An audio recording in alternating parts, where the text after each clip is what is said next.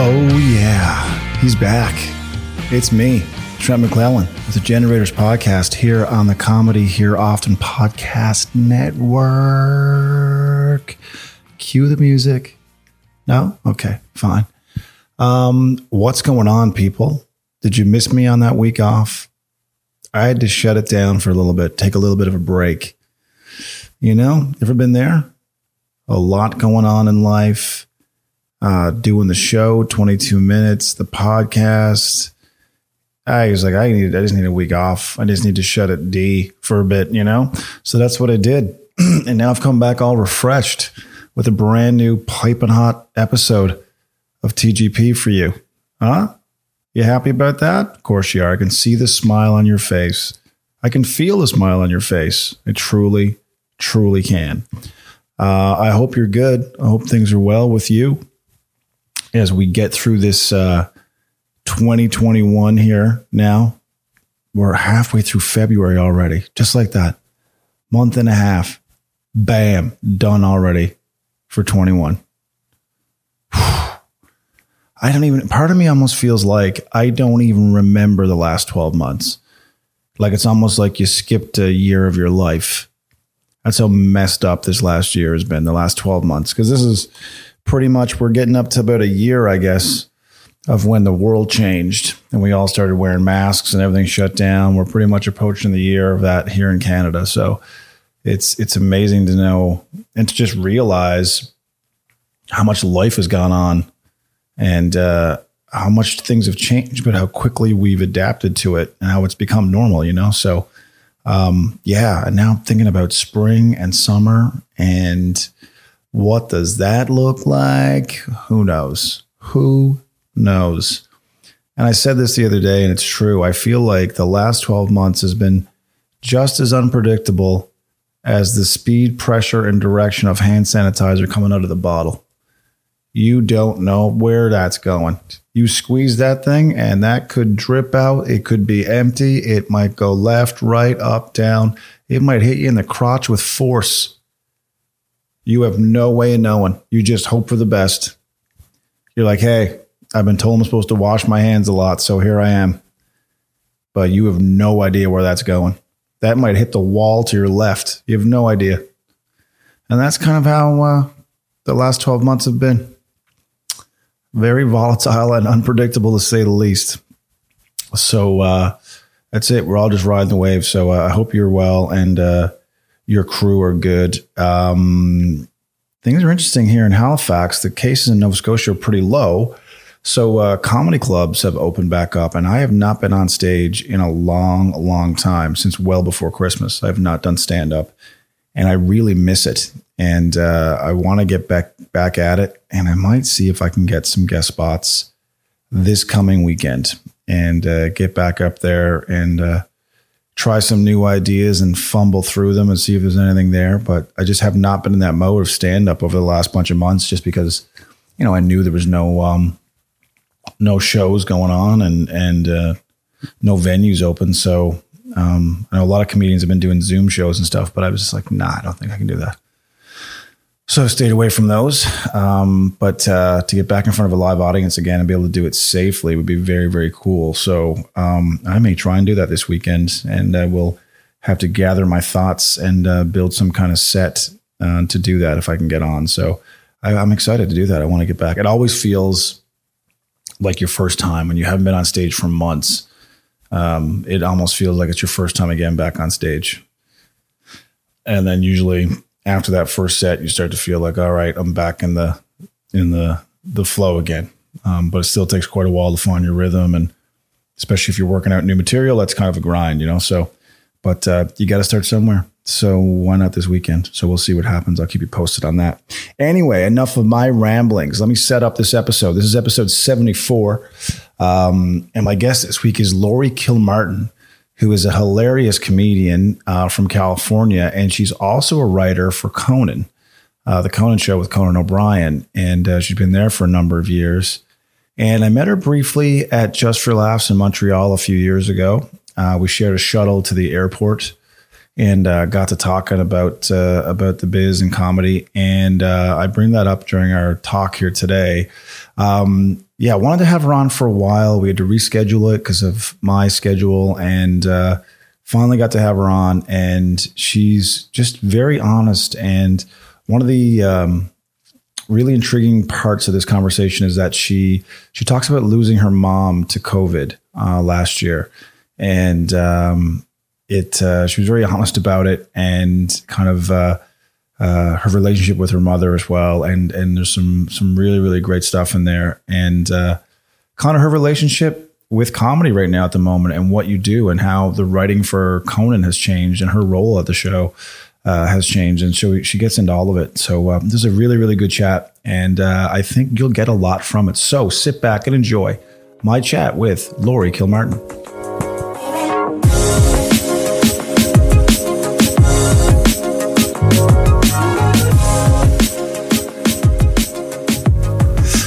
Awesome. Joined by Laurie Kilmartin today, who's probably in a place that has way better weather than I have. Look at this. I like the preening. I like the... I forgot. Forgot to check. You forgot to check. I'm in Halifax, Nova Scotia, Canada. So it's like minus 7 degrees Celsius, snow on the ground. I love that. Yeah. Are you a winter person? Are you that person? No. I mean, I like being, I don't live in winter that much, but I love the images on Twitter, and I'm happy for all of you. Yeah. When you have to scrape the windshield on your car, and you have to leave 15 minutes early because it'll just be treacherous conditions to get wherever you are. I'm sick of that shit. Like when I go to California, I go, I get it. I get why people just walk out the door and start their day and don't have to change clothes. And now it's different boots and stuff. Like, I'm done with it. I know I'm in my late 40s. I'm like, I just don't know if I can do this stuff anymore, But are you from Halifax? Is that where you were raised? I'm from Newfoundland, just another province over, like a little island off the coast there. So, but I've lived here for kind of, we tape our show here. So I live here for 6 months of the year. Then I go back to Calgary, Alberta, which is out west. So it's hard to leave home, though. I mean, I'm from California, so this isn't like a shock to me or anything. But I mean, it's understandable. I think you're used to what you're used to, and if you can make a living and still keep one foot in your original weather location, maybe that's a good life. It fits, yeah. What you're suited to is what you're suited to.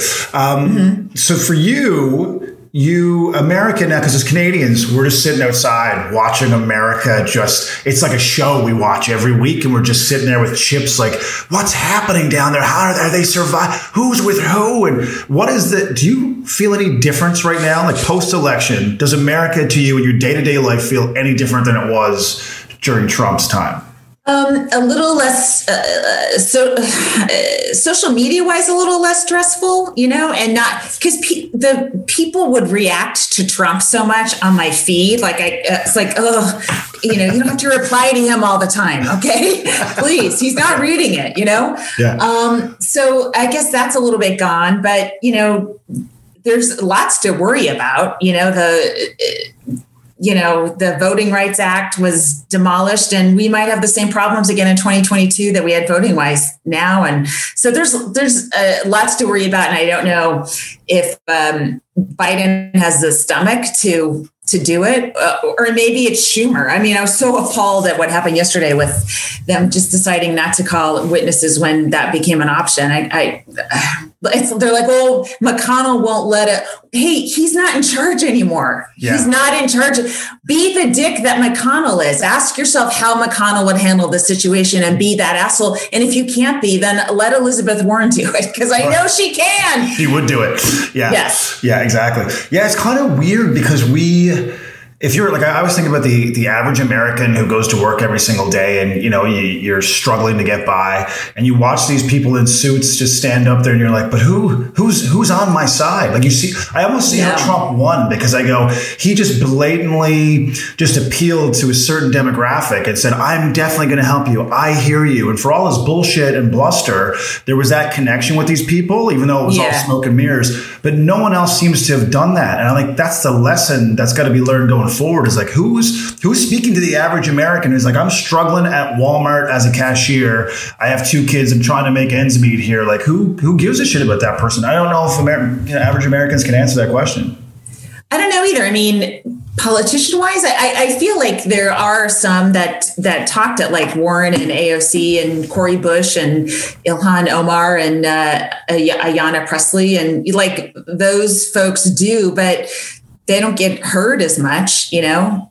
Right. I mean, if you're talking to someone who has no health insurance and it makes minimum or less than minimum wage at Walmart, and a party has a plan, or a part of the party has a plan that will appeal to that, and they still vote for the guy that says Mexicans are rapists. It's like, maybe you don't want health insurance that bad. Right. Maybe you'd rather just be excited to say the Mexicans are rapists. Maybe that's you. Like, it's I don't know. Yeah. I don't know. There's a million think pieces out every single day trying to figure out Trump supporters. So I don't want to add to that. Who can figure that out? Yeah. Who can figure that out? Yeah. So how are you coping with it all? I like to check in with people that I know and I don't know, and just ask them in general, how are you doing? And how has this last period of time been? Well, housebound like everybody. I still have a job, so I'm really lucky. Like, I still have income, so I don't have that worry front and center. I work on Conan, and the show's ending in June, so that worry's coming up. Right. I guess I'm just living day to day, not trying to think too much in the future. The idea that you have so much time to work on something. Like, I don't know, the space that not being able to do stand-up every night has created in my brain is not being filled with new ideas of creative things to do. It's being filled with anxiety and the fact that I'm not hardly talking to anyone face to face, except for my son and stuff. That it's tough. It's a tough time, and I'm really lucky. I have a lot of conditions that are favorable, like having a job and having health insurance. And then my mom died of COVID in June. So, I mean, that's a totally different thing. Yeah. Sorry to hear that, by the way. And I as all things now, which I find the most devastating news you read through a social media feed, and I was following you on Twitter and I was watching this whole thing, kind of unravel. And, I thought at the time, it was one of the first realizations I had. And I did know it was real before this. So it's not to say that I didn't think that, but it was like, these are real people. This is affecting people now that I might not know, but people I have in some connection with, And so it felt very real to me in that moment. And for you, I mean, I'm not saying you didn't take it seriously either, but like, how did you cope during that time? I mean, especially like with restrictions and what you can do and can't do. Like, how did you get through that time? Well, my mom had been living with me. So, before that, it was very crowded. It was like, 3 generations, 1 bathroom. But at least I was at work all day and my son was at school all day. So we weren't all butting heads and stuff. So the initial part of quarantine was, tough, a lot of arguments. And of course she was a Trump supporter. So and then she got COVID and went away. It was like, this isn't probably the way to go out, in terms of like, you'd like to not have that many arguments with somebody before they get the virus that their president brought into the country. She was unconscious. I couldn't even say, I'm right. She immediately went unconscious. So, so I think the afterwards has been sort of tough because I'm still in the house and I still hear the door open, but like she opened it a certain way. And sometimes I hear that and it's like that, that was my son opening it and stuff. I think that makes it a little tougher to have an ending time to that. Like I really, when I'm all vaccinated, I just want to go someplace else, any place, and just shake all this out of my head and then come back and be in this space with a fresh start. We had like a Zoom funeral and all that stuff. And she, Because my dad had a great death, with hospice, everyone visiting, big funeral, all that kind of stuff. And then my mom just got this, FaceTime unconscious bullshit. Yeah, so it's amazing. Yeah. Different stuff. It is. Yeah. When my grandparents raised me and my grandmother passed away, I got a phone call one day saying she was gone, and I wasn't in that city. I had to go back. This was back in 1997, basically. And the waves of grief I find very interesting, because you go back, there's all this family, you're seeing people you don't even know who are, in the house now. And so you're dealing with all this kind of social stuff and anxiety.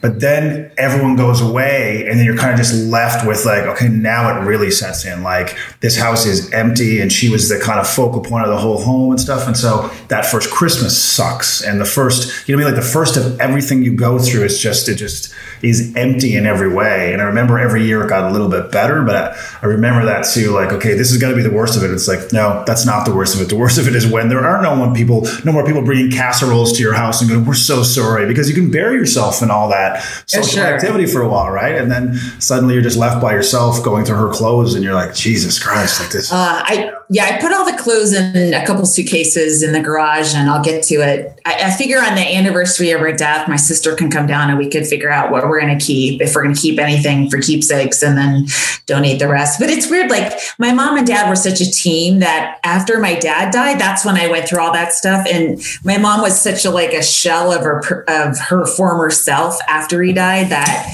it was depressing.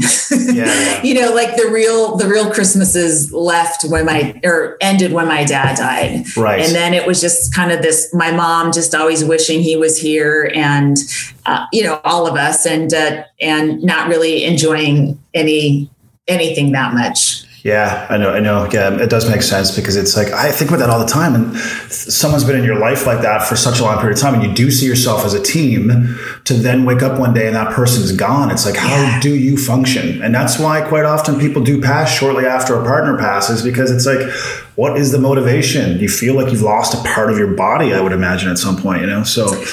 Yeah. What sucked for her is, like, she was they were kind of like brokish their entire marriage, like always worried, constantly coupons, sewing clothes, always, my dad, refinancing a lot, and all that stuff. And then he left her money with a life insurance policy he paid off in secret. He didn't tell her about it. She had no idea. So she has this wad of money she's never had in her life. And her brain is so like, it's going to be stolen, I can't spend it, that she never did anything. And she always wanted to, she and my dad always promised to take her on a cruise. And he was like, I'll wait till I retire. And of course he never retired. He just died. Right.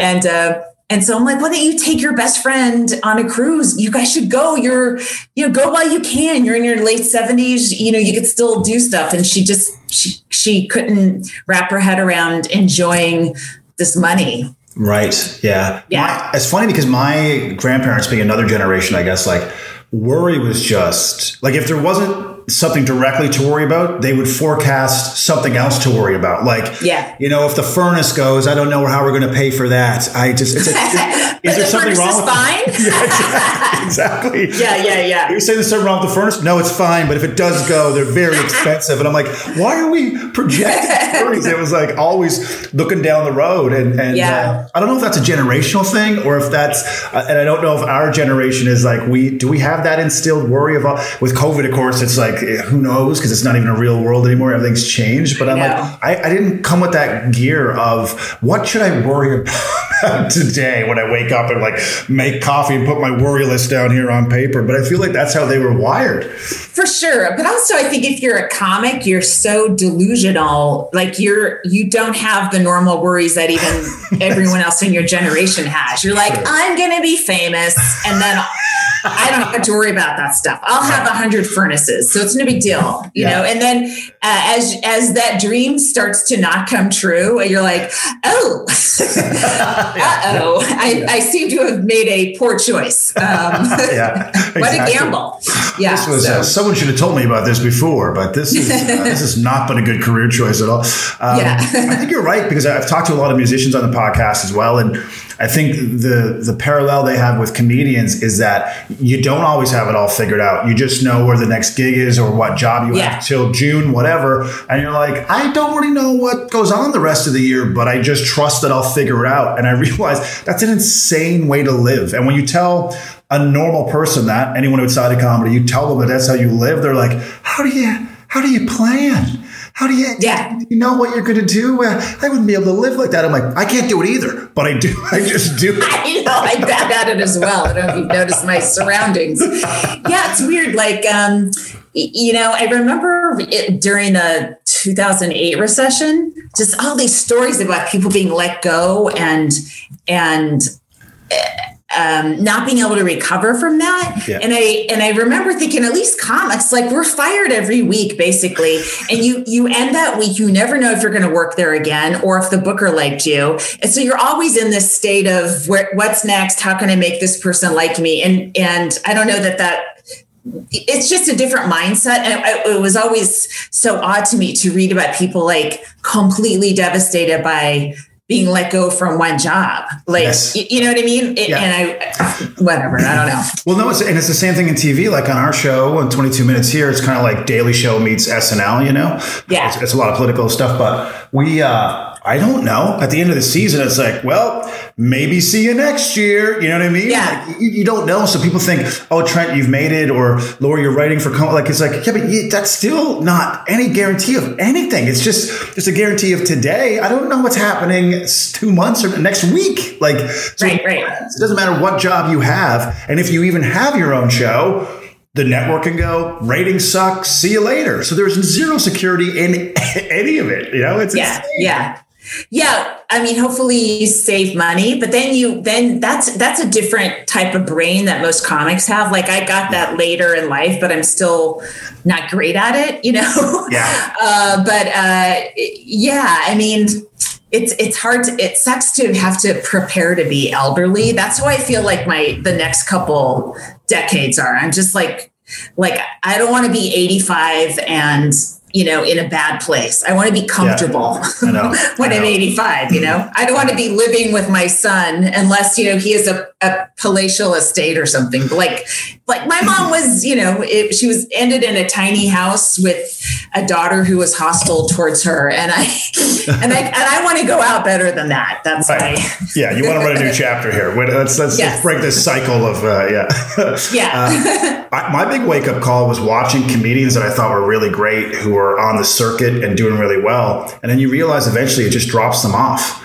And they've done everything by the rules. They did everything they were asked. And then one day, no one books them anymore. And they're pumping gas at a gas station with no savings. And I was like, I don't have to make the mistakes myself to learn from them. I can walk around and go, that guy was super talented, or she killed. Like, I remember her destroying. How is she not a household name? And then you realize, like, no one cares. There is no system that's going, she's really put in her dues. Let's launch her to the next. It doesn't exist. Right. So that terrified me when I had that realization of like, oh, you have to make your own plan and figure your own shit out. No one's coming to save you. Yeah. And the notion that you could leave comedy and no one would notice for about a year. Yes. Right. They would just think they hadn't run into you. And you'd be like, no, I sell cars now. It's bad. Okay. It's not good.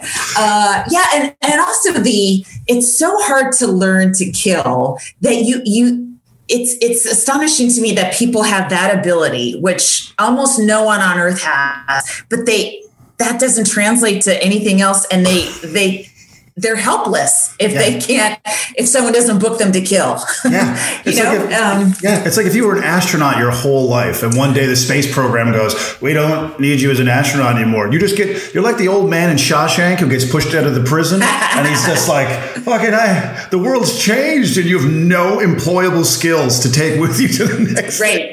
Yeah. Gap in your resume is insane. So you just give people your opinion. We don't need that here. We don't. What do we need? A person who just stands up and gives people their opinion all day. This is an accounting office. Like you have fucking nothing to give. It's like, so it terrifies me. But I also try to use that as motivation to like, my ass needs to sit down and write some jokes then, because all this can go away. So I try and use it in a positive way. It doesn't always work, but that's how I try and dance with that devil is like, okay, this can go away in a heartbeat. So what are you doing to maintain this life if I can, Yeah, I'm into cryptocurrency. I don't know why you're writing jokes. You're really wasting your time, Trent. I've got it all wrong. I told you. I'm flying by the seat of my pants here. I'm like, I got to write that down. Cryptocurrency. How naive. I had no idea. I was on with such an amateur. Laurie Kilmartin's Business Minute, guys. We've got financial... So, it's just an insane thing. And I think we're all just doing our best to navigate it.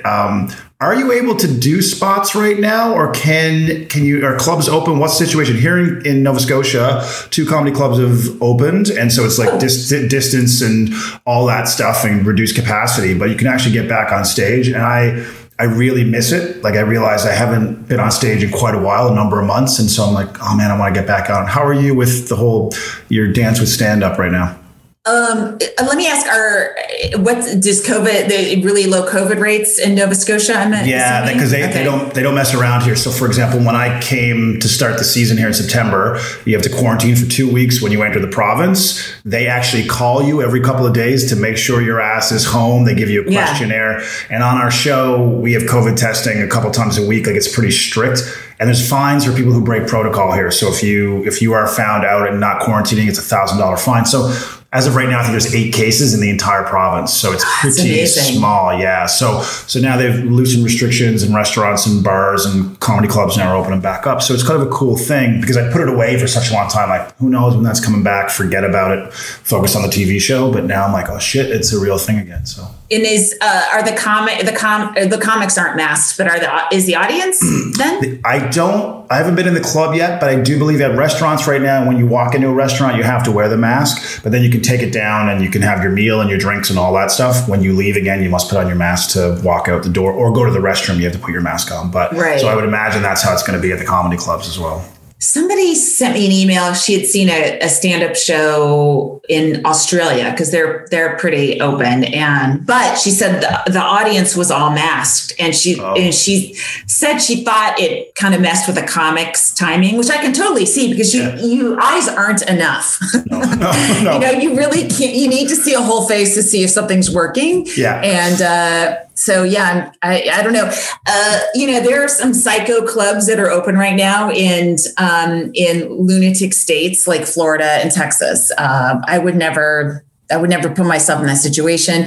And in California, there are no clubs open legally, at least. And so everyone's doing either outdoor shows or drive-in shows or Zoom shows. I have like 2 Zoom shows tonight. Okay. So I'm doing what I can. It's not the same as live performance, because I've even done some outdoor shows, and I'm so nervous for an outdoor show. I'm like, this is what it felt like 30 years ago. Oh my God.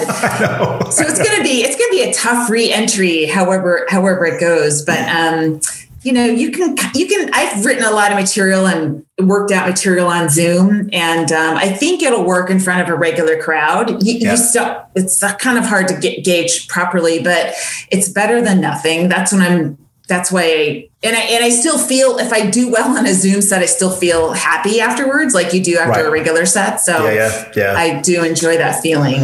I think I'm going to try and get to the new club this week and try and do some guest spots. And I'm just God, I'm going through my notes and I'm like, man, what have I written? Have I written anything about, and do people want to talk about this stuff, or do they just like, no, don't talk about the C word, talk about anything else? And so I'm in that headspace now, and I'm overthinking, and I'm like, as always, it's like, just get up there, asshole. Yeah. Just get up there and try the stuff that you've written and then go from there. But you know how you can just overthink and play it out in your head. Yeah. I mean, and they haven't been an audience for a long time either. They're just as rusty as you are. So don't worry about it. That's so true. It's like, yeah, look, guys, look, we're all new to this. Did someone cough? Yeah. Is that someone coughing? I can't be here. Thanks for your time. I'm selling merch in the back.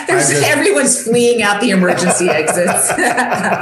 Someone just swallowed their saliva wrong, and suddenly the show is over. Thank you so much for coming out. We've got to get out of here. The last time I saw you, we've met previously. I don't know if you remember. You probably don't. It was at Just for Laughs in Montreal. Okay. You and I shared a shuttle from the Hyatt, I believe, to the airport. And I was talking to you at the time. I was like, oh, I just joined 22 Minutes. And you're like, oh, yeah, I'm a writer for Conan. So we were just going back and forth. Oh, yeah. that was like in 2018. Yeah, but 2018. Okay, all right, yeah. So I'm not making this up. You can verify this actually. Yes.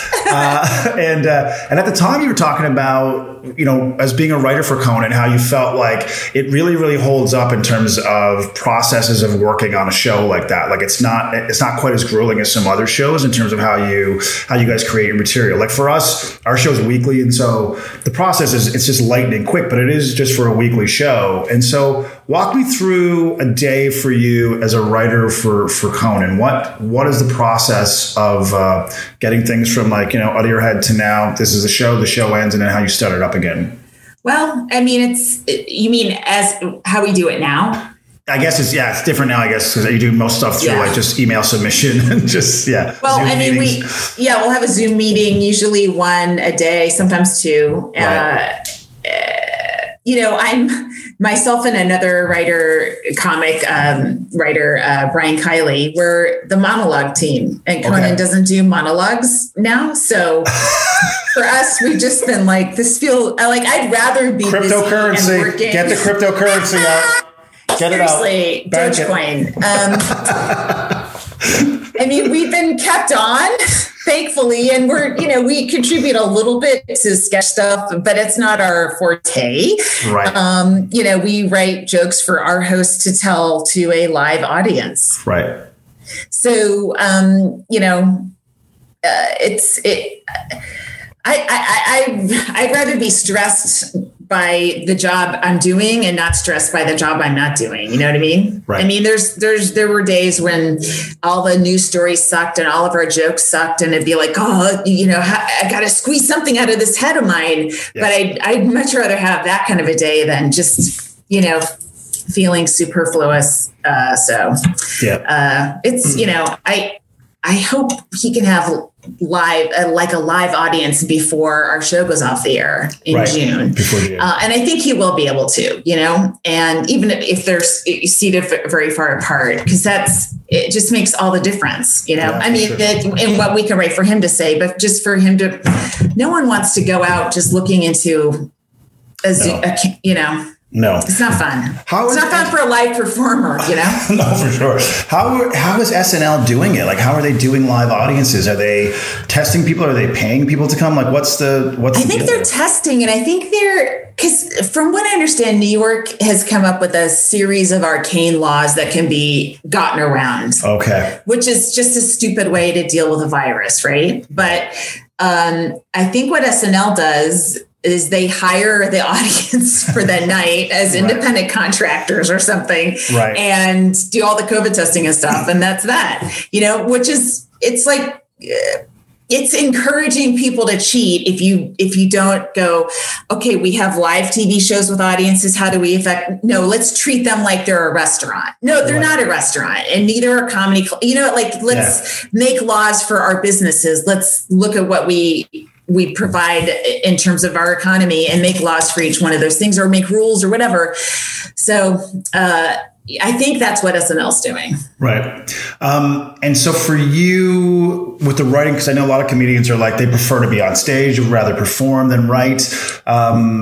Which do you prefer, or does it matter?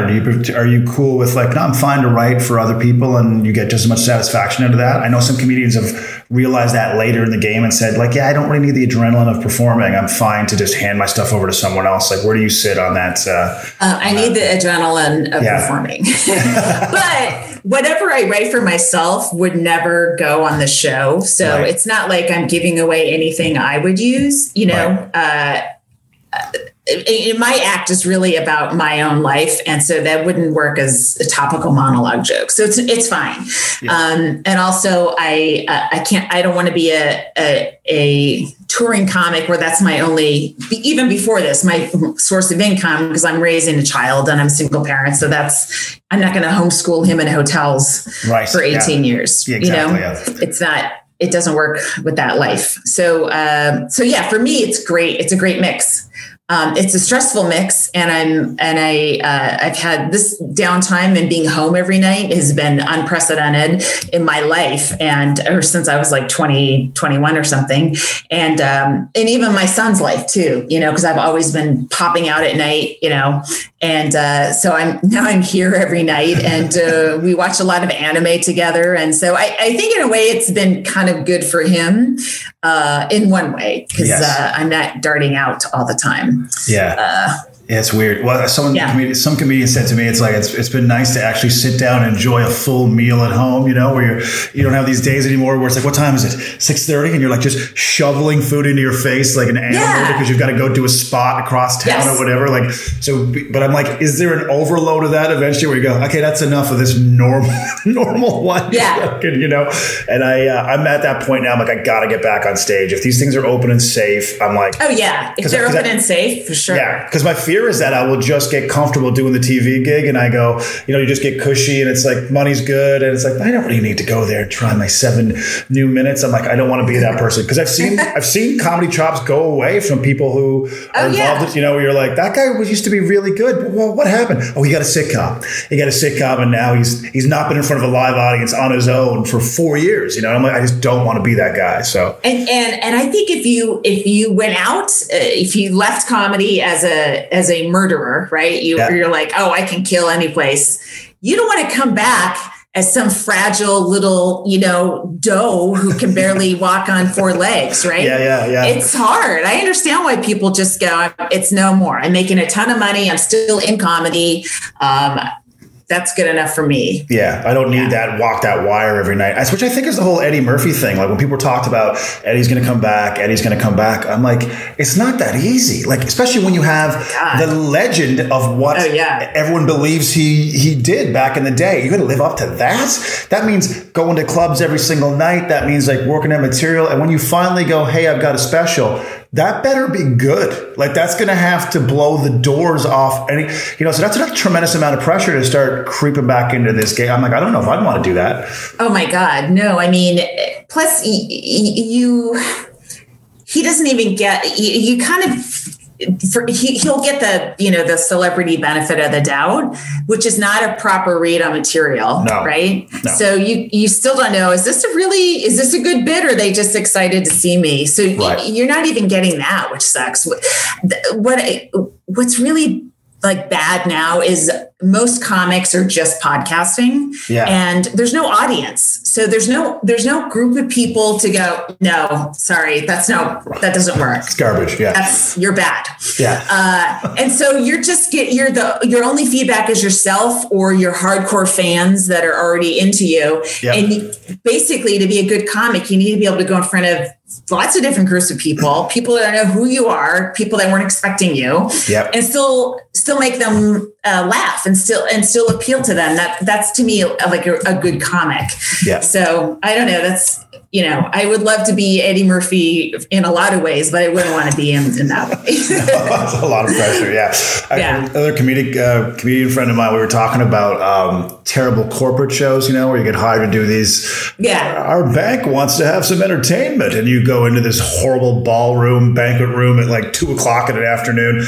And as we described our scenarios, like both of us started sweating. Like both of us were like, I'm like, dude, I need you to shut up, because it all came flooding back to me. The round banquet tables where half the table is not even looking at you. They're just doing these over the shoulder to look back. Oh yeah. The chairs aren't comfortable. So they're turned this way, and they're eating cake. You can't laugh while you're eating food that's on a fork. Like nachos, you have a shot at it, but not fork food. People are like, I remember thinking on stage, I gave up one night on stage. Like I still did my act, but I remember the moment when my head flicked and went, I just don't care. I used to have that fight, where I was like, no, I can get him. The next joke I can get him. And no, I've been hired to do a job, and this is a big event. And then one day on stage, somebody was on their phone or something and just did one of those where they looked back at me, and I went, didn't say anything, but in mind, that was it. I was dead. I died.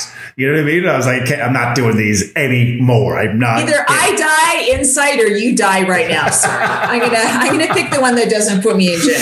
Well, it's also those handcuffs, right? Of a corporate event where you're like, you can't do what you do in a club normally. Like if someone's doing that in the club, you'd like, I'm going to take the head off this person, but like, I don't know who this guy is in this suit who might be signing the check. Grab their phone. Yeah. Grab their phone and start going through their messages. Yes. And then you're like, oh, I can't do that in real life. Exactly. So every instinct in my head is like, no, you can't.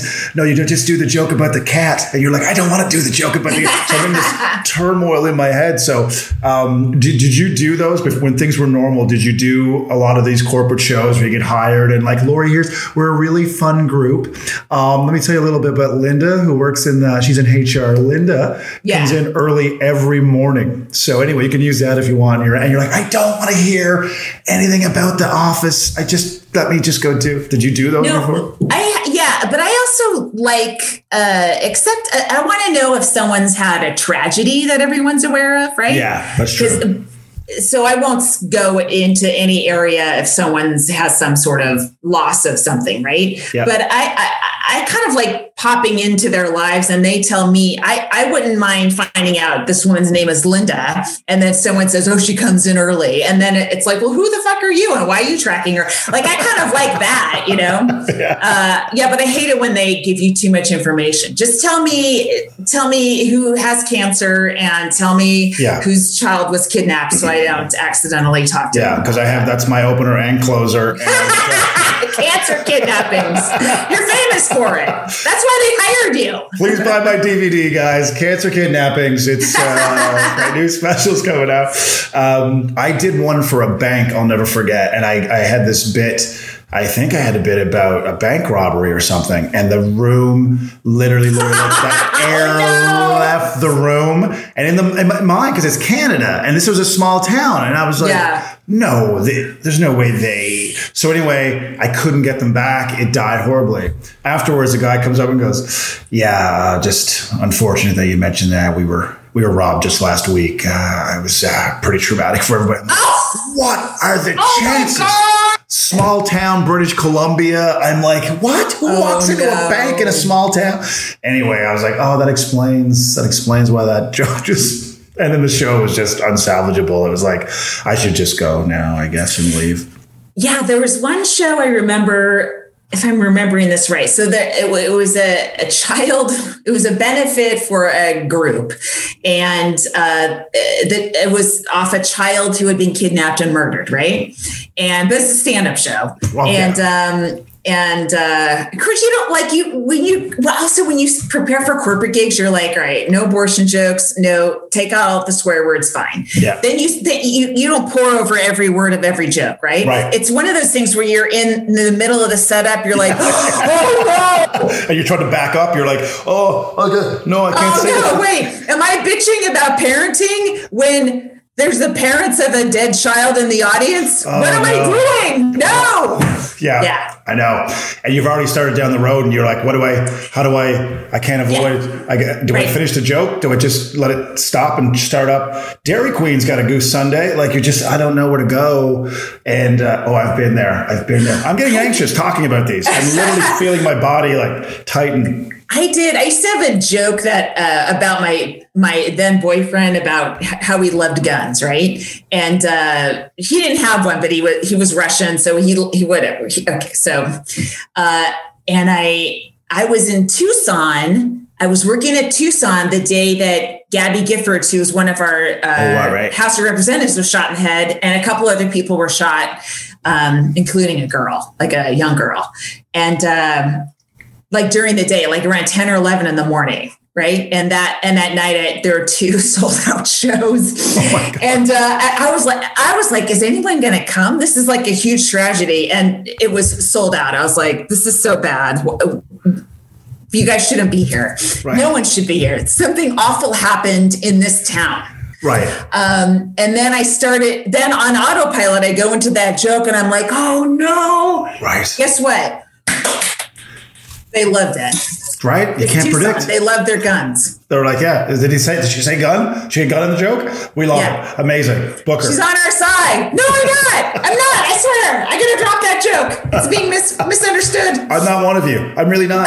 Yeah. She's one of her own. Like, you were born and bred here in Tucson. It's like, no, I don't want to be born and bred in Tucson. It's amazing. Yeah. It's just those things that I realized when I was in the groove and before. Well, I guess probably 5 years ago before I joined the show or whatever, I was doing a ton of those corporates. I was on stage like 4 or 5 nights a week. I was doing lots of spots, and you develop a level of sharpness and also a level of confidence of like, it won't matter what crowd it is, I'll figure it out. Whether that's the corporate show, the drunk late night show, you're just like, yeah, I've seen it all. But if you don't continue to do that, that confidence goes away and that edge goes away. And that's what I'm really worried about now is like, okay, I've got to go back and reestablish and start that up. And our show wraps up in mid-March, so I'll then have all the time in the world to just get back on stage and write jokes in the day and just try them again. But I want to get back into that habit again. Ah, so cool. Yeah, it's the time you're in your little square on stage, that it takes so much time to get comfortable being yourself there. Like you spend the first couple of years just freaked out, and then at some point things click and you're like, I'm as at home here in front of these strangers as I am on my couch. And that's when you can start, really relaxing and going, it doesn't matter where the crowd is because I'm super comfortable, but that takes a really long time. It takes a ton of stage time. It's weird, but somebody emailed me, they wanted me to talk to somebody who wants to be a comic. And I'm like, are you insane? There's no stand-up right now. Yeah. And if it does come back, you're competing with all of us who haven't been on stage, and you think we're going to let you get on stage? I'll fucking claw your eyes out before I'll let you take my set, Rabid dog is just waiting. That's so true. What a time to walk into this. I think I have something to say. Out of the way, kid. People are going to cut your head off. Get on TikTok. That's how you start now. Why are you starting on stage like an old person? I know. Start on TikTok. That's your circuit now, is just going TikTok and putting new videos up. And it's like, they'll probably make more money at the end of the day. It's probably going to transfer to something, some monetary gain at some point. I'm excited to get back, but we'll see how it goes. If you read on Twitter some week that a comic in Halifax, Nova Scotia, Canada walked into the harbor, just know that you've spoken to that person earlier this week and you know how it is. So you've done something that I have not been yet disciplined enough to do. You have written books. And I've often thought about, and I've actually made a deadline. I'm going to say this on the podcast because this will make me accountable. I'm going to try and write one this spring, summer. Like, I'm going to sit my ass down, put a couple hours in every single day and make this a job. For yourself, when did you get the idea for the books? How did they come about? And tell me about the process of making them. Was it an easy process for you, or was this like, my God, this is work? Like, walk me through it. What I'm trying to write a novel, which I have never done before, and that is agony, and it's exactly what you described. It's awful. The other two were, one of them's called Shitty Mom, and I was hired by the three women who thought of the title to write the book because they were comedy writers. Okay. So that's how that came about, and it was. So it was sort of their idea, and I sort of wrote the book based on the title. Okay. And then I wrote another book called Dead People Suck, and that was, I just pitched that to the publisher of Shitty Mom as Shitty Mom of Grief, right. And so it's very comedy. It's kind of like a stand-up comedy on paper, but it's a little there's a little more, there's not a punchline every single sentence, right? It's there's a little more honesty in it and stuff like that, and not having to, it doesn't have to exist in a nightclub. It's someone's holding it, so you can, branch out a little bit. Yeah. Yes, exactly. So, so those are the two books I've written, and it was almost like writing just little comedy essays. I mean, that's what they are. They're small, 500 to 800 word essays that just make up a book. And they're, kind of niche books and niche category, or, like if you look under grief, my book's under grief, right? It's one of those things where, okay, but trying to write this novel is like, this is beyond me. I need to do I have to go to graduate school or something? I don't know. It's hard. The thing is the one thing that you and I and other people have that a lot of writers that are great writers don't have is they're not funny. Right. And it's so hard to write funny really well that if you can do it, even if you aren't, the greatest sentence constructor on earth, maybe someone else can, jump in, an editor can kind of help you a little bit or maybe shape it a little bit, but it's really, really hard to be funny. Right. And we're used to it. So you think, oh, that's just the way things are. But most people aren't. And most people aren't. That's why those 3 women hired me, because they tried, because they'd written other books before, right. So having that eye that is very unique, actually. And so even if you're struggling and you look at these other writers that are just shitting out books, yep.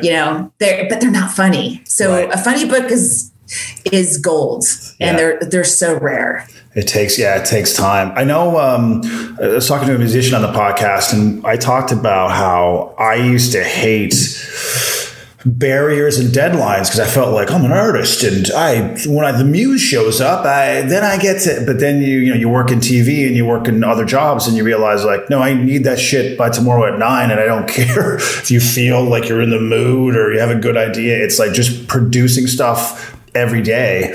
And I would imagine writing a book, you would utilize a lot of those same skills and that same discipline of like, I don't really care if you're in the mood. You did not, clearly. You were like, when I'm in the mood, I will do it. It's my book, God damn it.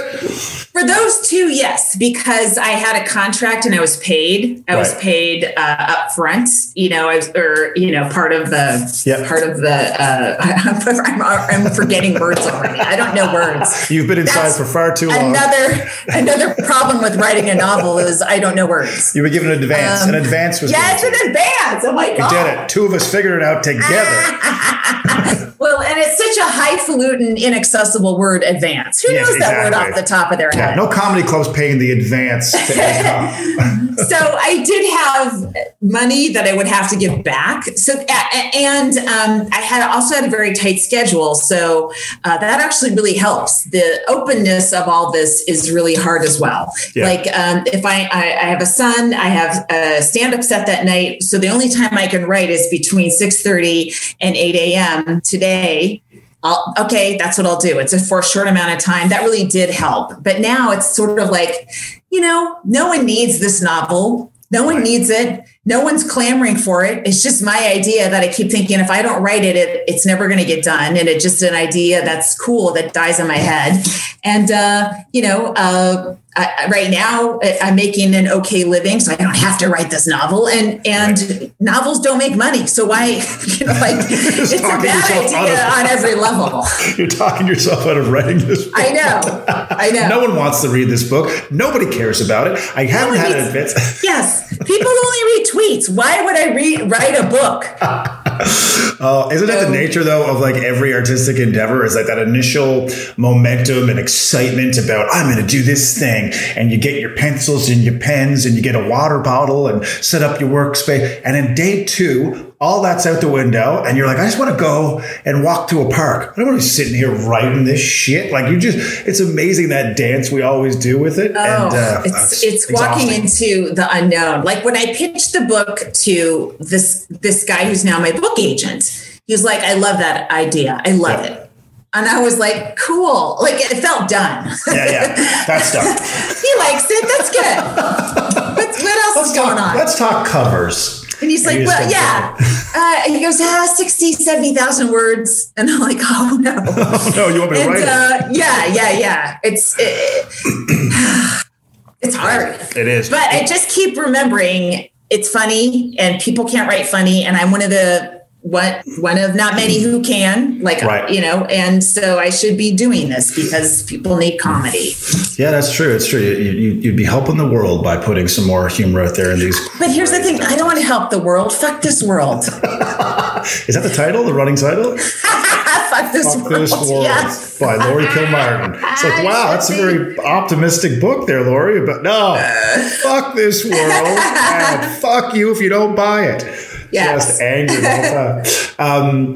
I don't know if you've heard of Liz Gilbert. She wrote Eat, Pray, Love and all. Oh, yeah. So she's got some great stuff about creativity. And she's got a book called Big Magic, which talks about creative endeavors. It's really cool if you're into that kind of stuff. And one of the things she mentioned was that she really believes like ideas are kind of just out there in the universe bouncing around. And a lot of musicians feel this way too. And it's just our job to like hook the idea, because if we don't hook it, someone else is going to hook it. And so she talks about this concept she had for a book, a novel that she had that was very niche. Like it wasn't something that everybody was writing about. And she met another author about a year later who basically was saying she was working on a novel that was almost exactly the same in terms of the time period, the location. She was just like, what the And she goes like, it's just further proof she believes that these ideas are out there and they knock on your door. And if you don't open the door and let that novel in, the novel goes to somebody else. And she's like, okay, I got to get shit down. Like if I wait, it's going to go to somebody else. And I think, I don't know, because a lot of times musicians say they've heard a song and they went,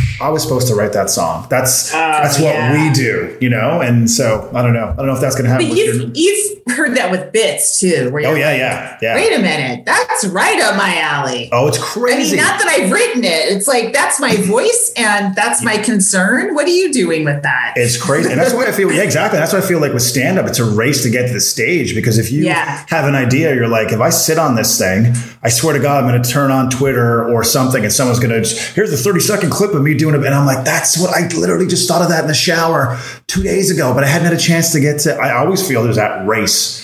Yes, that's the good thing about having a parent die of COVID in June is I had all the premises to myself, right? Nice. I was like the only stand-up with a COVID dead parent. Right. So I got a lot of it. Sorry, guys. Yeah, taken. Thank you. Yeah. Next. Yeah. If your mom waited till the December rush, too late. Too late. Already Those on that. jokes are recorded and timestamped. Hack. That's hack. I already got a special out. All right. It's called Fuck This World. I've got a book with it called Fuck This World. It's a 2 thing.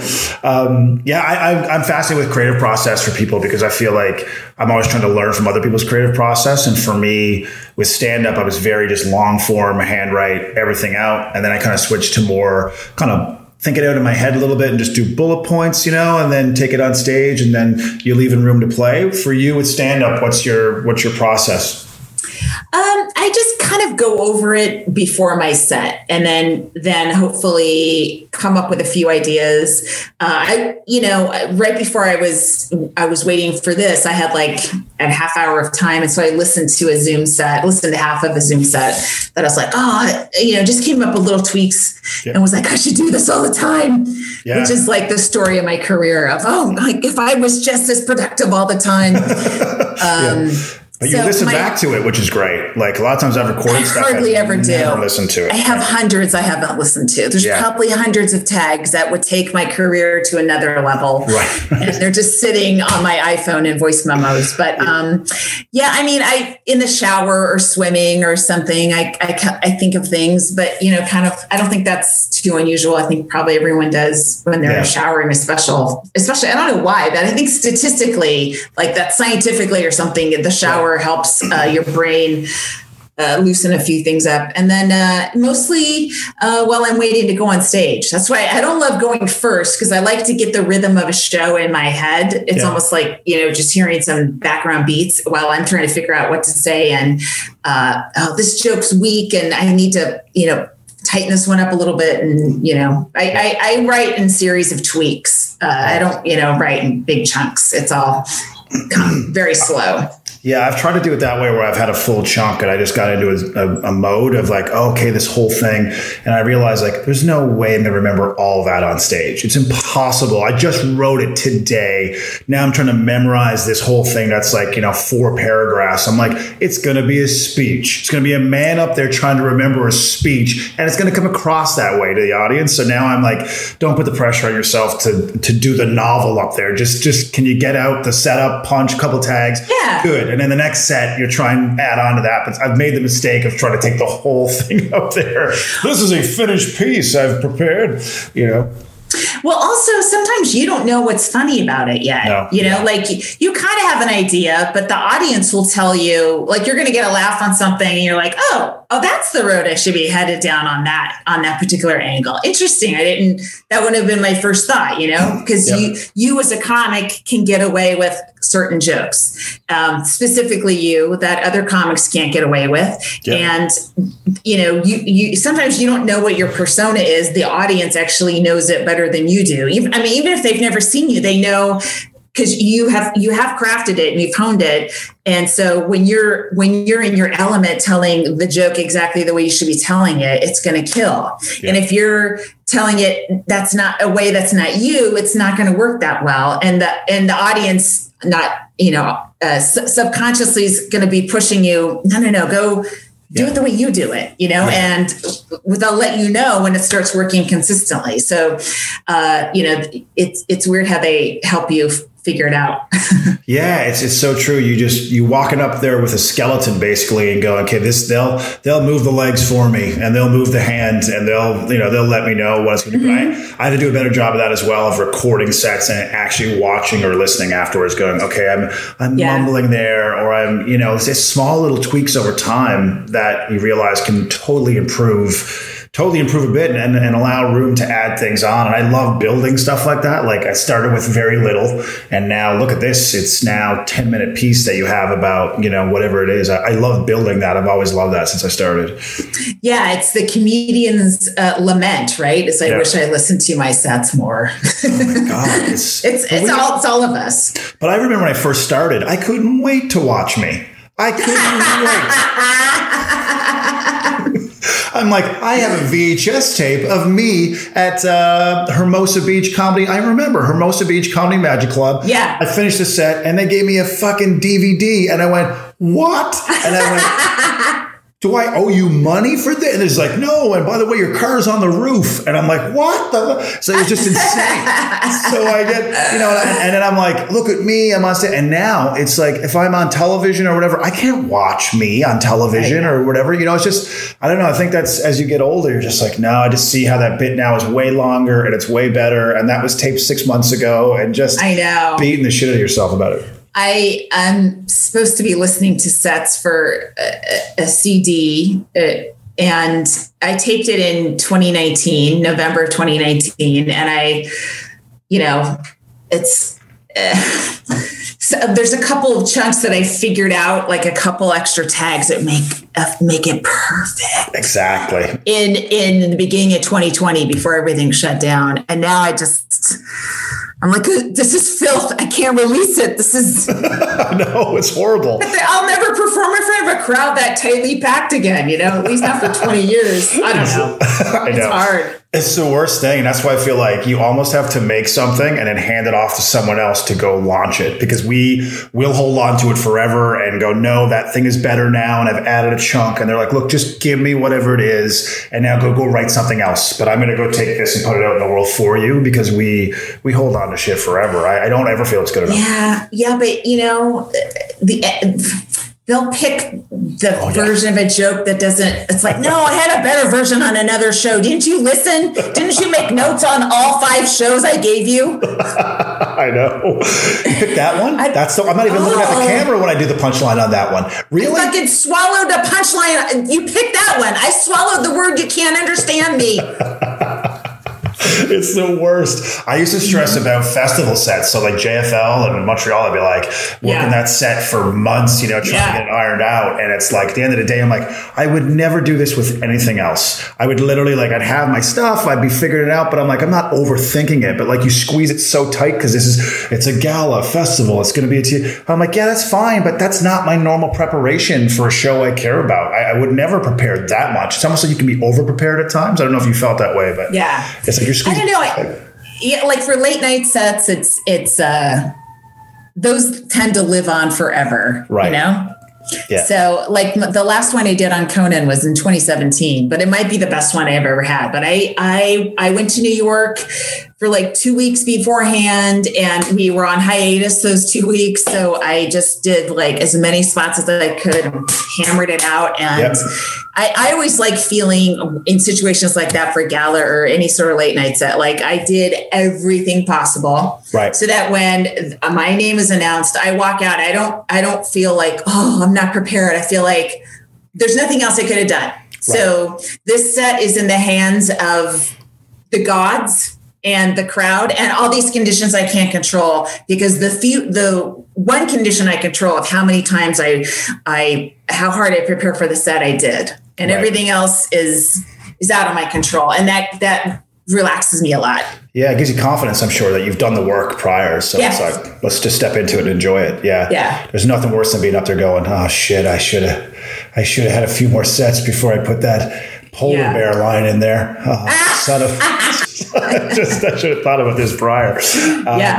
No, I think work ethic too in stand up, because before I'd done stand up, I'd watched the doc Comedian, Seinfeld's Comedian. And so I didn't know any stand up comedians. I wasn't around it. So to me, that movie was huge, because I was like, oh, they just go up with thoughts and see if it works. And sometimes it doesn't. I'm like, well, shit, I can do that. I can go up with stuff I don't know works or not. But it was the first time I had the curtain pulled back on the actual process of being a comedian. And so what was your introduction into stand-up? Like, how did you get into it in the first place?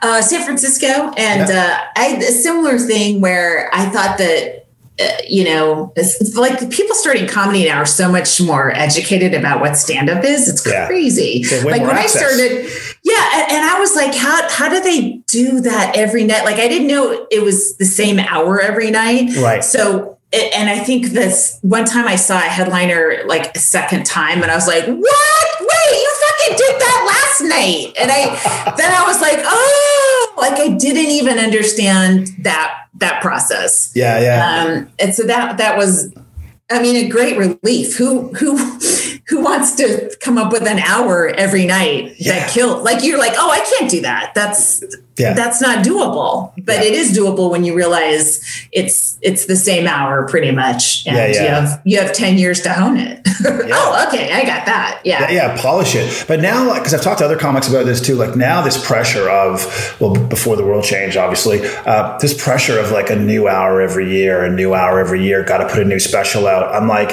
I don't know if that's helped comedians, and I don't know financially it may have, but I don't know if it's helped the art of comedy, where it's like, because to me, I won't name anybody, but it feels like the quality has definitely dwindled, because you're like, you can't.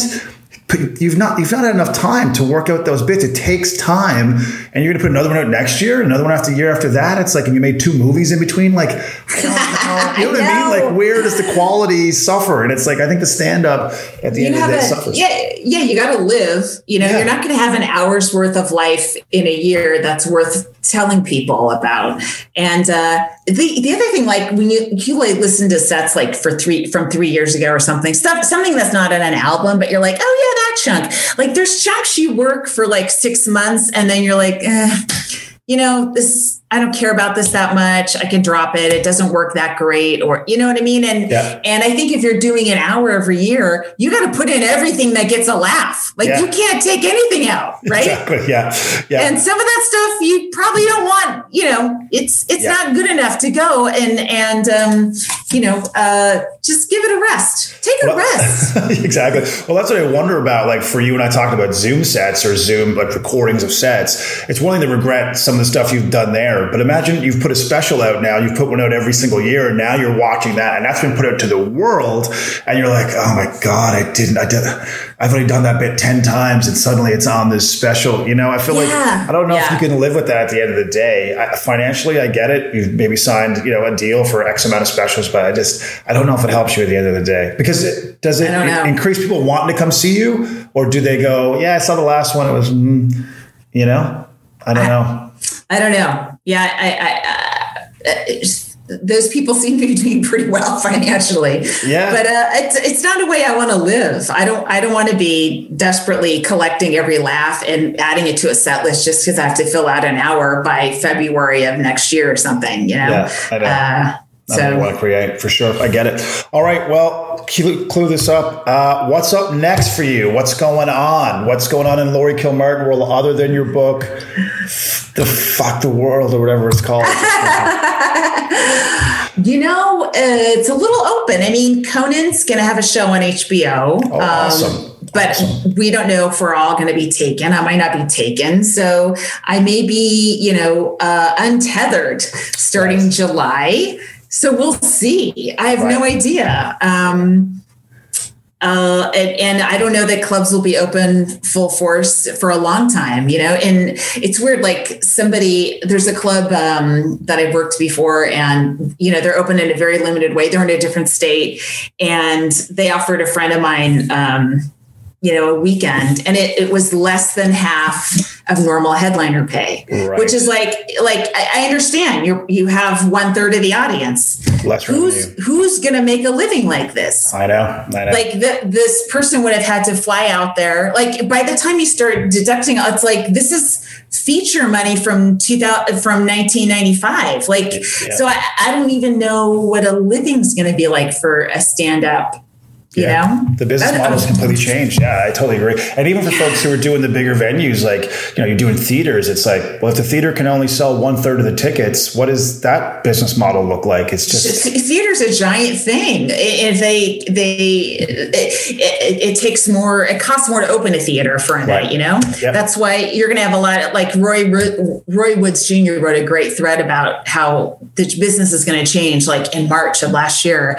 But you're going to have theater comics, go to clubs, and they are already. I mean, Brian Regan's working a lot of clubs, and taking those weeks because it's easier to at least fill a comedy club than a theater like that, Yeah, and the room is flexible, in terms of seating and putting tables in certain places.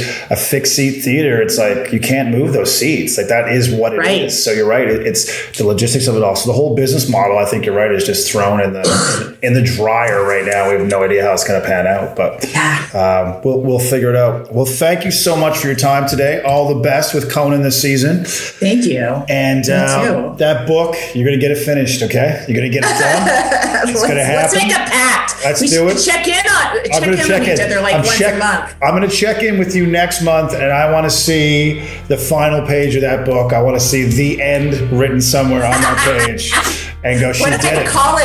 I'll call it the end, and then I'm already done. It's done. Perfect. Thanks so much for doing this. I really appreciate it, Laurie. Thanks so much. Great to talk to you. Take care. Thanks. Bye.